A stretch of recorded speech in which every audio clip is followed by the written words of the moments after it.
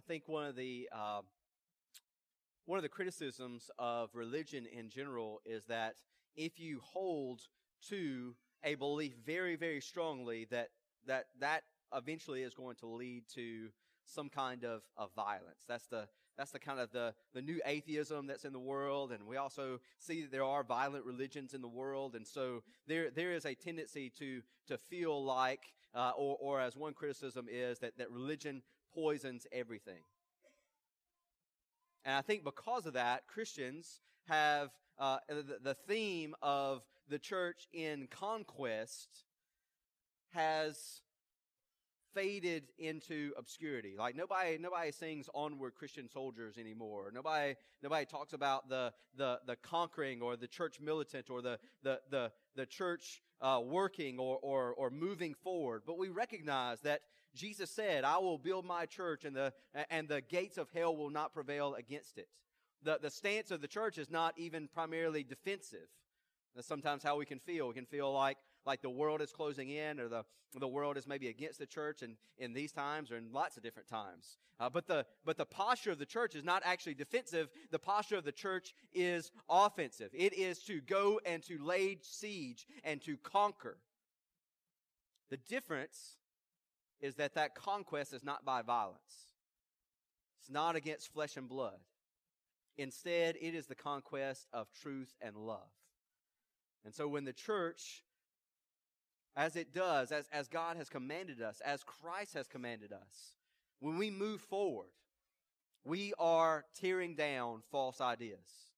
We are tearing down every argument against God and taking captive every thought for obedience to Jesus Christ. That's what I hope you'll see today, is that the ministry of the church, as it continues throughout this age, is to continually combat false ideas and continually build people up in the truth for obedience to Jesus Christ. Today we're going to be in 2 Corinthians 10. 2 Corinthians 10. What I want you to see first is seeking obedience for Christ. Seeking obedience for Christ. 2 Corinthians 10, seeking obedience for Christ. Starting 2 Corinthians 10, we'll start in verse 1.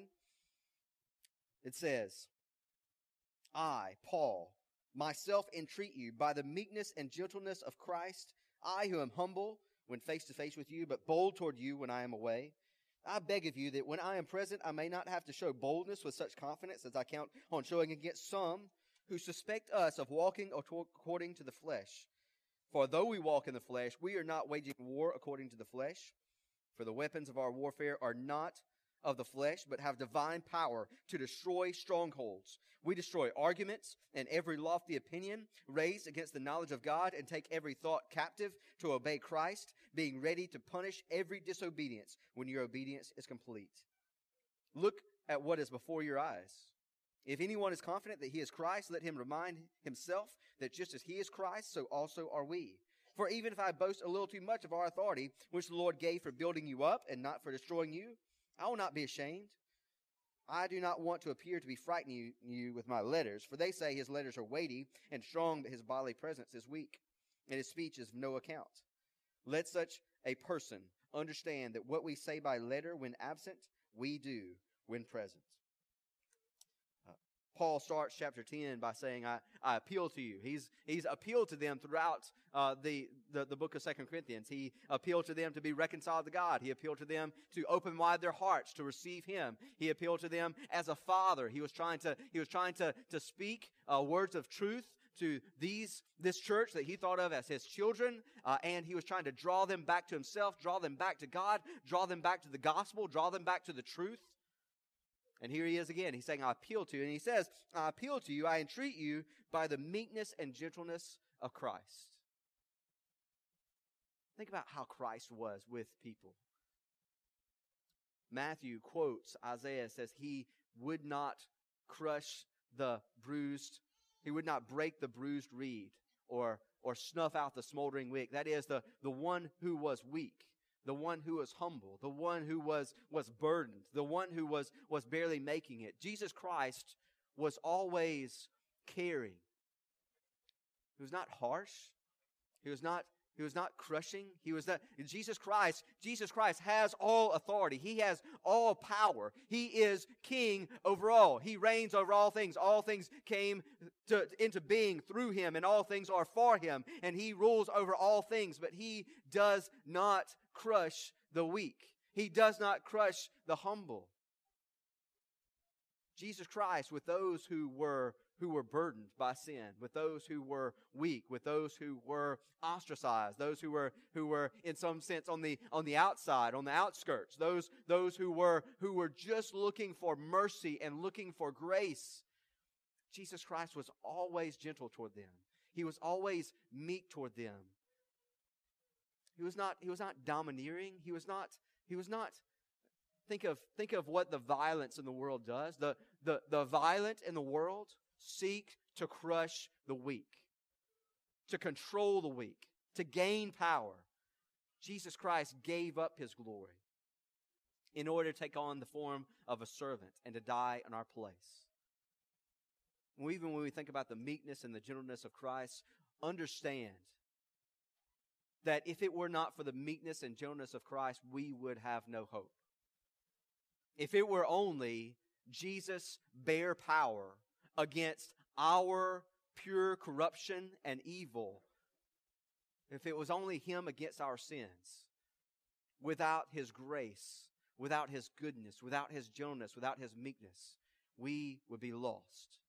We would be destroyed. We would be consumed.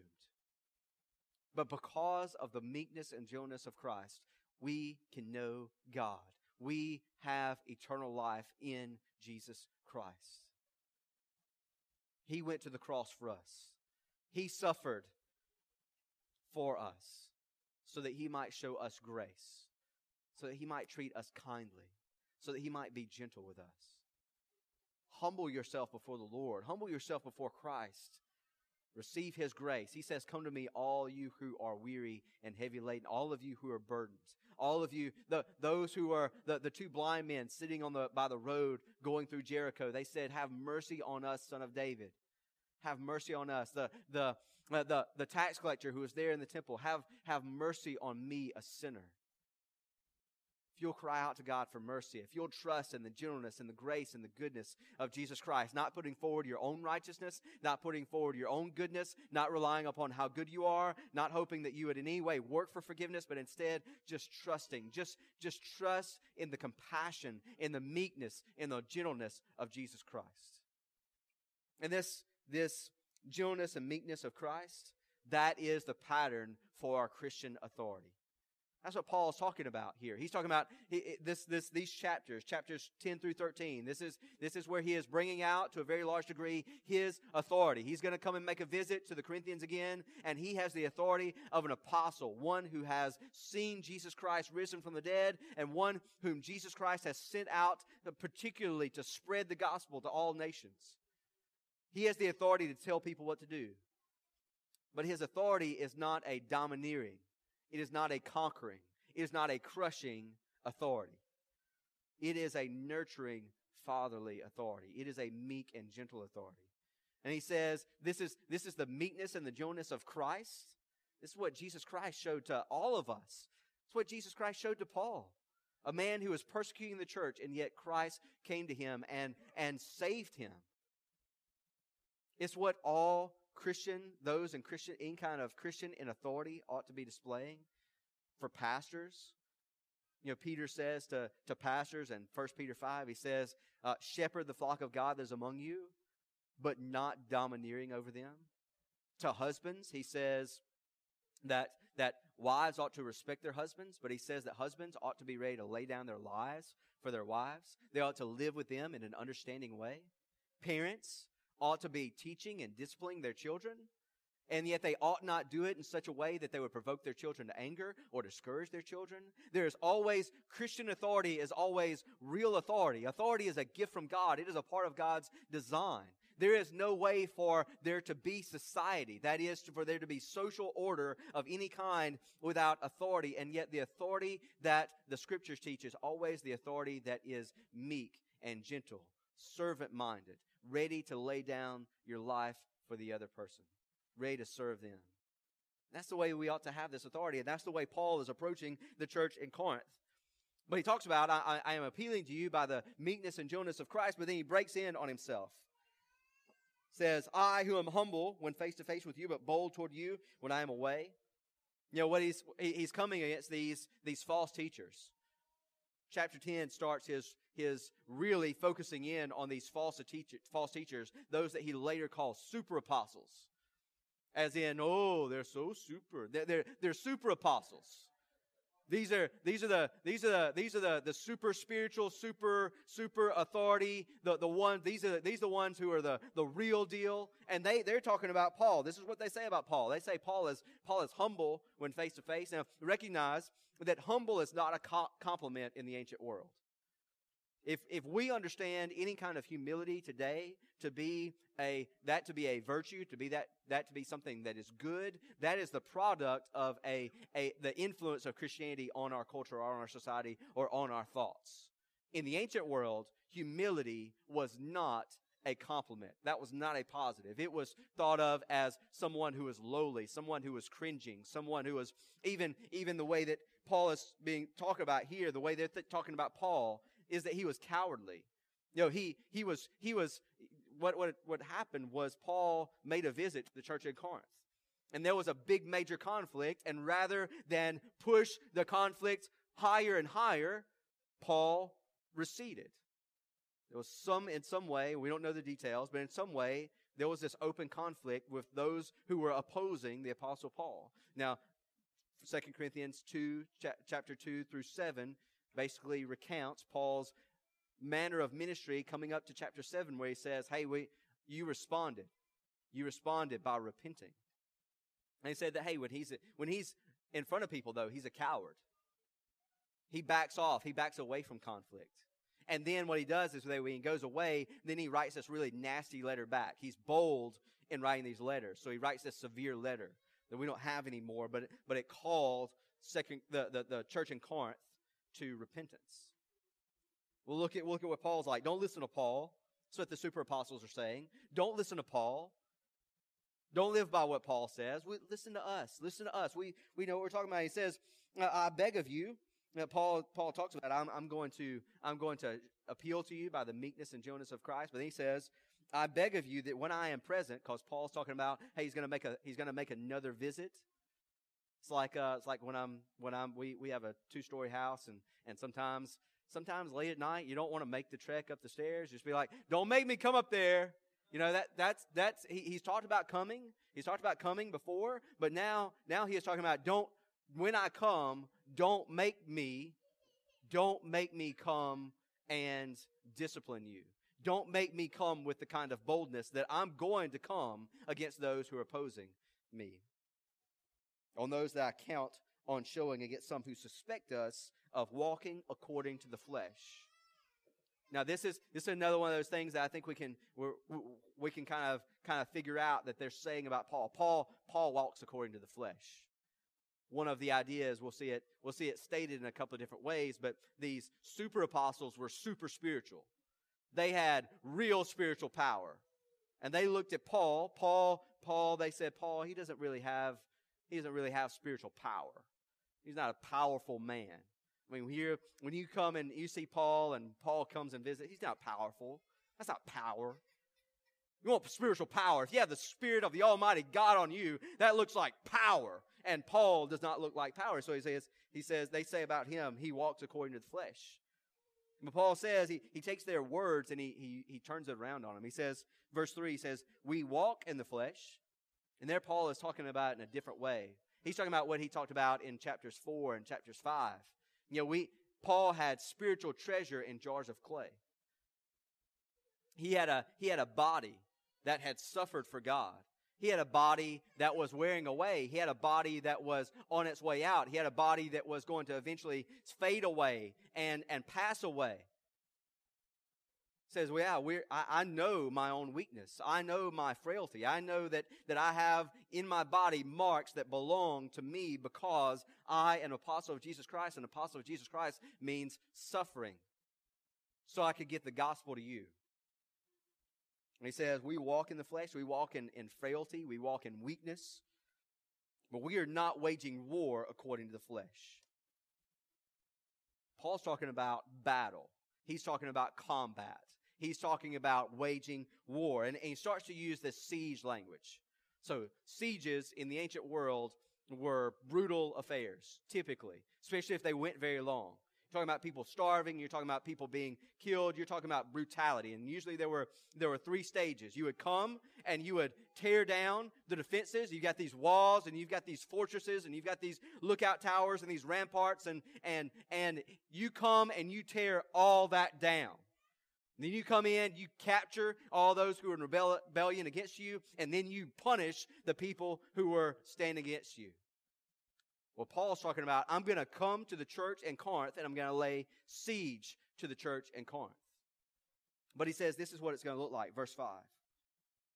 We have divine power to destroy strongholds. That's that power to pull down those who are opposed to God, those who are trying to shut God out. He says we destroy arguments and every lofty opinion raised against the knowledge of God. This is what the kind of siege that he's talking about. He's not talking about physical violence.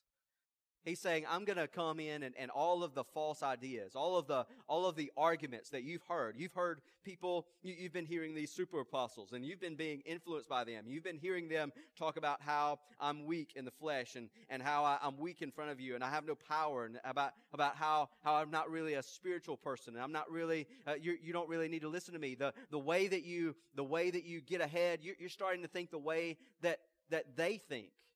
Well, I'm going to come to you and I'm going to take all their ideas and I'm going to tear them down to the ground. All their arguments, every lofty opinion.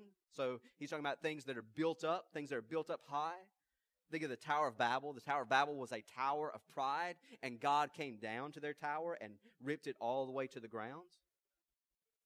Well, here is Paul. He says they have a lofty opinion of themselves. Isaiah often talks about those who are high and lifted up. God takes them low, and he said that's what Paul's saying. I'm gonna bring you down.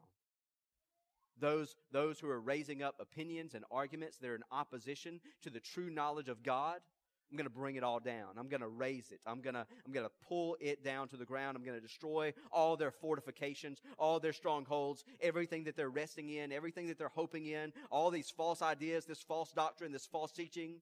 I'm going to tear it down. And then he says, I'm going to take captive every thought. Take every thought captive to obey Christ. So he's going to tear down all of the false ideas, and he is going to, this is siege language, this is combative language, but it's the same way that we might talk about renewing the mind. I'm going to give you new thoughts. I'm going to teach you the right way to think. He's going to tear down the false teachers. And he's going to begin to teach sound doctrine. I hope you see that this is the pattern for ministry that teachers and preachers ought to be using. We don't have the same office as Paul, but this is what we're supposed to be doing. We're supposed to be tearing down false ideas and building up the right ideas. This is how people mature. This is how people grow. To have the wrong ideas taken away, to have the right ideas built up. So that everything is working. This is how obedience for Christ happens. Is through sound doctrine. Now then, sometimes people would say, hey, we want relevant and applicable teaching. Now, if by that you mean that every time we ought to be changing the way that we think and changing how we live, well, that's absolutely true. But if when you say we want applicable teaching, you mean that we skip all of the heavy doctrine and the weighty doctrine and the thinking and the thinking in new ways, and we just skip all that and we bypass all that so we can get to what we're supposed to do and how we're supposed to do it, well, that's not the way to do it. That's not the way the Bible does it. That's not the way Paul does it. Instead, Paul teaches us to think differently. The Scriptures teach us to think differently. Teach us the truth. It is the knowledge of God. It is our thoughts. God works on our wills and our desires and on our inner being through our thought life.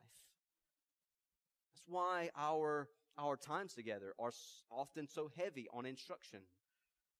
We don't come together on a Sunday where we don't have a sermon.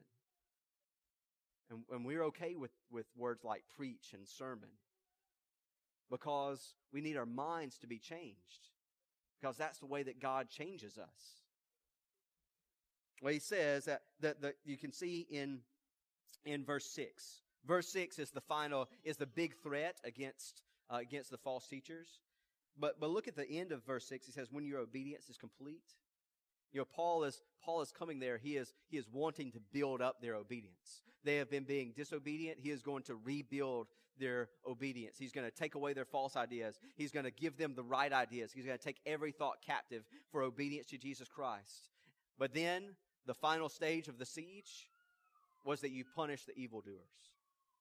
And he's threatening, he's saying, hey, I'm going to come, and against those who oppose me, against the false apostles, against the false teachers, there's going to be discipline. There's going to be punishment. Now, some places in the New Testament are the power of an apostle could be scary.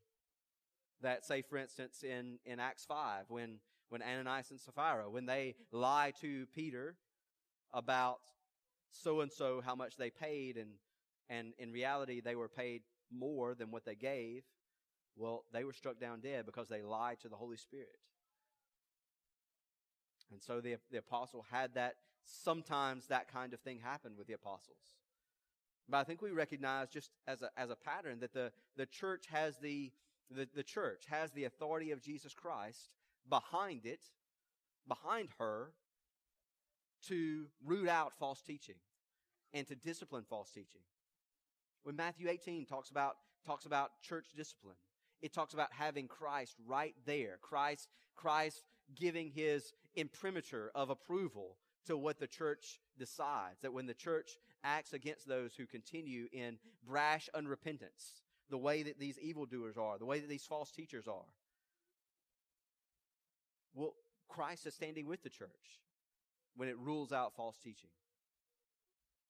Also think about, this is this combative language. Who was Jesus most severe toward? He was not severe toward the tax collectors or the prostitutes, those who were burdened by their sin and who were coming and humbling themselves before the Lord. He was not harsh. He was not crushing. He was most severe toward those who were proud and those who were false teachers, like the Pharisees, like the religious leaders who stood against the teaching of Jesus Christ. I think we have to recognize that God intends to punish false teaching. When God talks about condemnation, when the Scriptures talk about condemnation for those who reject Jesus Christ, it is much more severe. The threatening language is much more severe for those who teach falsely, for false teachers. And so with that in mind, we do not want to, I do not mean physical violence, but we should not be tolerating false teaching in the church. We should not be reading false teachers to see what we can pull out. False teaching is something to stay way away from. Sometimes maybe you guys have been standing next to somebody, and I don't know if you guys ever heard this, but I'm going to get away from you. They kind of said something wrong. You say, I'm going to get away from you because lightning might strike or something like that. Well, in reality, false teachers are that way. You need to get away from false teaching. When you think about what Paul is in these chapters, what is he about? Initially, it is get away from false teachers. Get away from false teachers. Well, he goes on there from verse 7. They've been saying that he does not have any spiritual power, but he says to the Corinthians in verse 7, look at what is before your eyes. Like Paul brought the gospel to Corinth. When Paul came into Corinth, there was no church, and when Paul left Corinth 18 months later, there was a church. So Paul's saying, look around you. You say I don't have any spiritual power. You would not exist as a church unless God had worked through me to begin this church. And he says, if anyone is confident that he is Christ, I think he's talking about there the super apostles would in some way say, hey, we really belong to Christ. We are really, he's not just talking about being a Christian as far as belonging to Christ. He's talking about what the false apostles would say. The false teachers would say, hey, we really belong to Christ. Paul, he doesn't really belong to Christ. He doesn't have spiritual power. He's not really of Christ. But Paul says, hey, look around you. The church exists because of what God did through me. He commissioned me to be an ambassador for Jesus Christ to come here and start this church. If anybody else is of Christ, certainly you as the church that I started have to recognize that I am of Christ. And you can see in verse 8, Paul here, he has to talk about his authority more than he would really like to. I think that's the sense. If I boast a little too much of our authority, which the Lord gave for building you up and not for destroying you. So even though he's been using siege language, he's saying, listen, he's not trying to tear the church down. He's going to tear the false teachers down, but he's going to build the church up. I don't like to talk about, he's basically saying, I don't like to talk about my authority this way. I don't like to talk about being an apostle. I don't like to talk about what God gave me. I don't like to talk about myself. He's got to talk about himself a lot. How do you defend yourself without being defensive? That's how Paul's trying to work. He says, I don't like talking about myself, but I'm not ashamed of what God gave me to do. I have a job. I'm doing my assignment. He says, look at verse 9. I think again, this is one of the things that they were saying. Saying, hey, when he writes these really bold letters, he's trying to frighten you. He's trying to scare you. He says his letters are weighty and strong. That is, when he gets his letters, they're all bold and they've got all this reasoning behind it. They sound really good and they sound really strong. But in reality, when he gets in front of you, his bodily presence is weak. His speech of no account. He doesn't sound good. He doesn't look good. Man, what are you going to do when you don't have a good-looking apostle? One that sounds good. This is not the kind of guy, this is not the guy you would want to put on network television to represent the church. Paul's not the guy. This is not the guy you want representing the church in Corinth. This guy's, he's not much. But Paul says, let such a person understand that when we say what we say by letter when absent, we do when present. Hey, I'm coming to your church again. I'm coming to Corinth again. And I'm going to deal with the false teachers. I'm going to deal with with those who teach falsely. I'm going to deal with them. And so you get ready. Like if you want to go ahead and get out of Dodge, now's the time. The fierceness of Paul's opposition to false teaching. I don't know that we reflect that always. The gentleness and the meekness of Jesus Christ does not mean meekness and gentleness toward false teaching. It means fierce opposition to falsehood. Fierce opposition to falsehood. Well, next he says, he's not only seeking obedience for Christ, he's also seeking influence for Christ. Pick up in verse 12. It says, not that we dare to classify or compare ourselves with some of those who are commending themselves, but when they measure themselves by one another and compare themselves with one another, they are without understanding. This is verse 13. He says, but we will not boast beyond limits, but will boast only with regard to the area of influence God assigned to us to reach even to you. For we are not overextending ourselves as though we did not reach you. For we were the first to come all the way to you with the gospel of Christ. We do not boast beyond limit in the labors of others, but our hope is that as your faith increases, our area of influence among you may be greatly enlarged, so that we may preach the gospel in lands beyond you without boasting of work already done in another's area of influence. Well, you look at verse 12, he's kind of taking a verbal jab at these false apostles. He says, that the false apostles will say something like, Paul's not even in our league. And Paul says, no, I am not in your league. I am in the league of true apostles. You are in the class of false teachers. No, we are not in the same league. We do not have the same taxonomy. We do not have the same classification. We don't belong together at all. No, I think you're right. We're not in the same league. And goes on from there, he says, when they measure themselves by one another and compare themselves with one another, they are without understanding. They're just comparing one another. They think, hey, we have spiritual power because we look at one another and we just think, hey, we kind of do look good. We do have bodily presence. We do have good speech. People like it when we talk. People like the way we look. And so they compare themselves to one another. We do have a face for TV. And Paul says, you don't know what you're doing. You don't know what spiritual power is. You don't know what it is to really do what God says. The overall idea of Paul is that there is power in weakness. God's power is displayed in weakness. He says, you don't know what you're talking about. They are thinking that the very same things that gets people ahead in Corinthian society are the things that get people ahead in the Corinthian church. People who look good and people who sound good out in the world, well, that's what qualifies people for looking good and speaking well in the church. And so we're the ones who ought to be teaching. We're the ones who ought to be prominent. We're the ones that people ought to be serving, the ones that people ought to be following. Paul says, you don't know what you're talking about. That is false idea. That is the ideas of the world coming in and making their way into the church.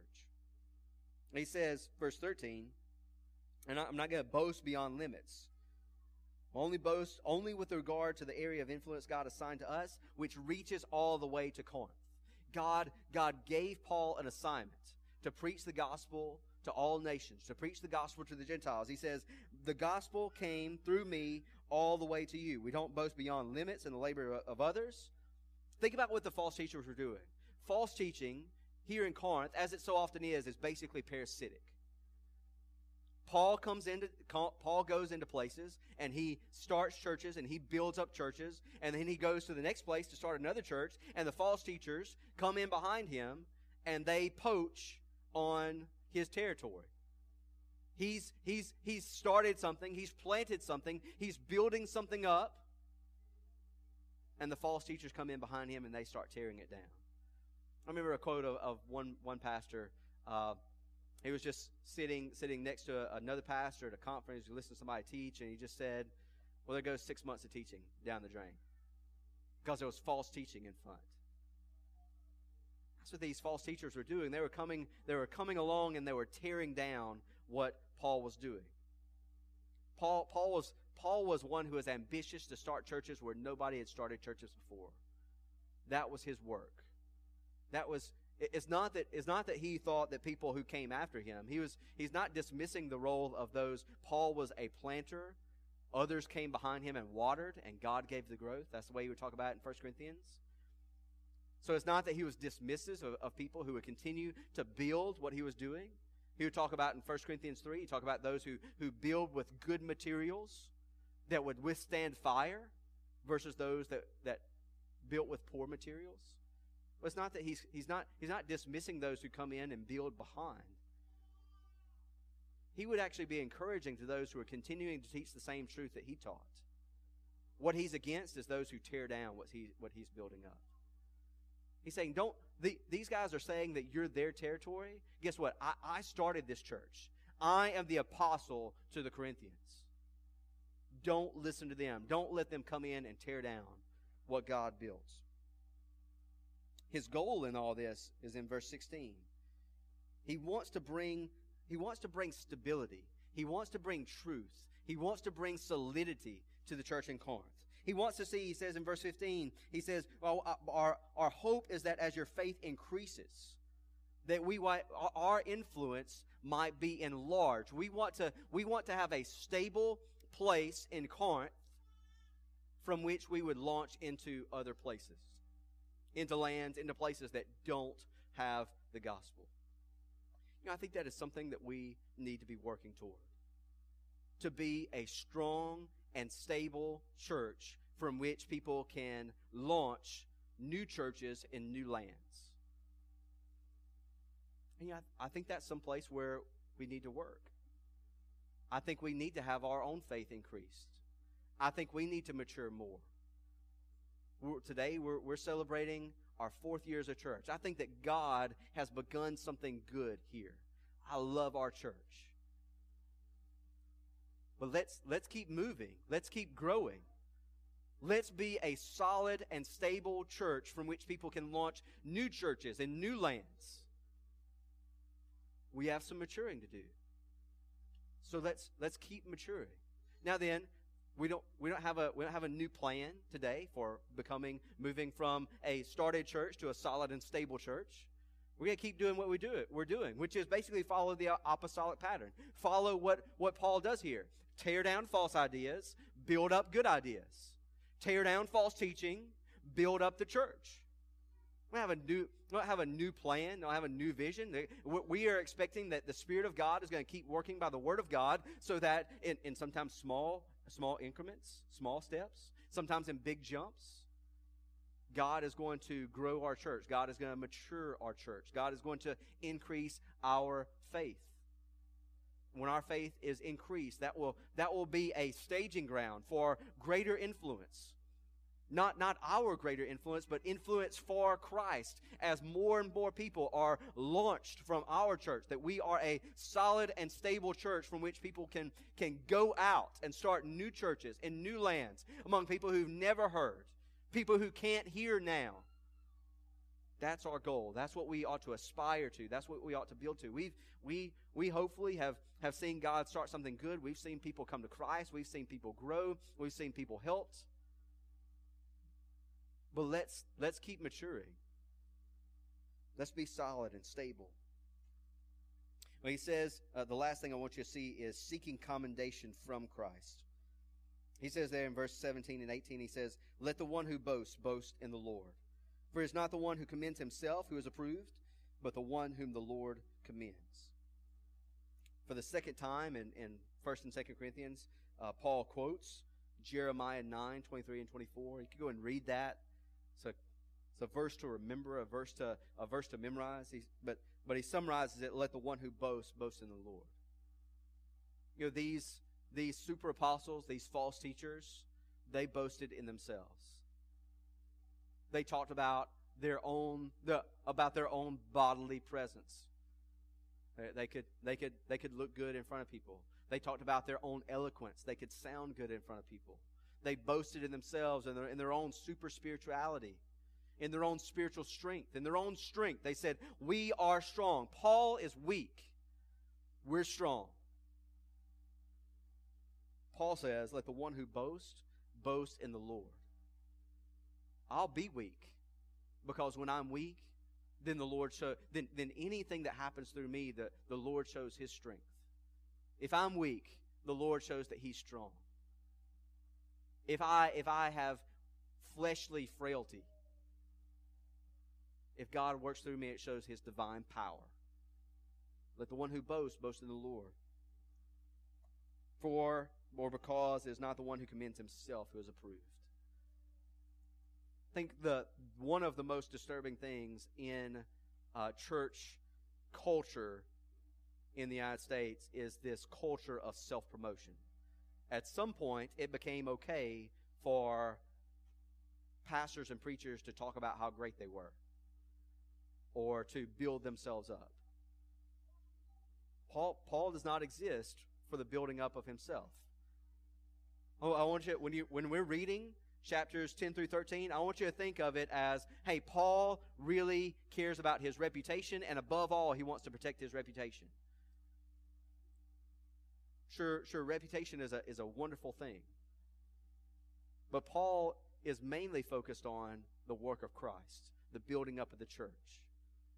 If they don't listen to Paul, they don't have the gospel. That's why he's working. That's why he's trying to win them back to himself. He says at the end, it's not the one who commends himself as approved, but the one whom the Lord commends. On the one hand, Paul can already say, hey, look at what is around you. These false teachers, these super apostles, they say I don't have spiritual power. You are my letter, is what he says earlier in 2 Corinthians. You are my letter of recommendation. the existence of this church says God is working through me. That there is real power. As weak as I am, God has shown His power through me. And even bigger than that, it's not what people say. It's not what people say about how you look or how well you speak, or if they slander you and say, hey, he's really cowardly when he's in front of you, but he writes these bold, nasty letters when he's gone. It's about what the Lord says. If the Lord commends you, then that's all that matters. And Paul can say, hey, I with a clear conscience have completed my assignment. I'm doing what God called me to do. I may not match up to the standards of the Corinthians, of Corinthian society, where you need to look good and you need to sound good and you need to have bodily presence. I know that I look humble. It's not a compliment. I look humble. I look lowly. I look like a man who's been shipwrecked and hungry and beaten and I've suffered and been afflicted. I know that that's not what spiritual power looks like to you super apostles and to you Corinthians who've been influenced by these false teachers. I know that's not what power looks like to you. But God commends what I do. When I tear down falsehood and preach the truth, God, I with a clear conscience, know that God is going to commend me. It's not you false teachers. It's not what you say. It's not that you compare yourselves to one another and you say, hey, don't we look good? It's what the Lord says. And I think we can expand that out.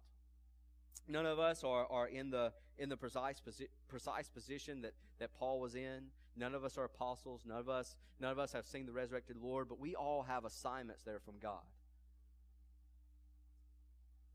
He could do his assignment with a clear conscience. He could say, I'm confident that the Lord is going to commend me because I'm doing what the Lord tells me to do.